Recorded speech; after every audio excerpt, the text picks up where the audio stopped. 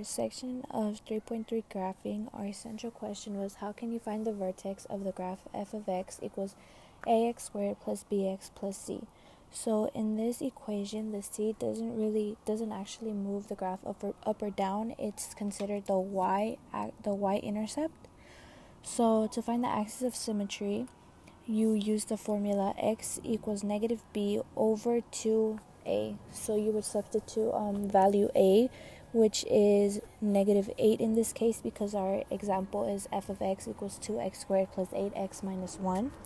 And it would be negative 8 over 2, and then you put the value of a, which is 2, and you end up with negative 8 over 4, and you divide it by 4 because it can be reduced, and you get negative 2 over 1, which is basically just negative 2.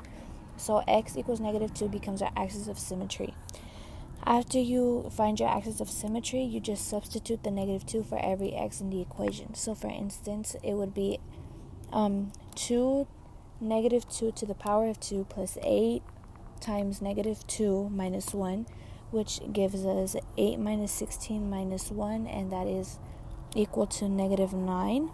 And our vertex becomes negative 2 and negative 9.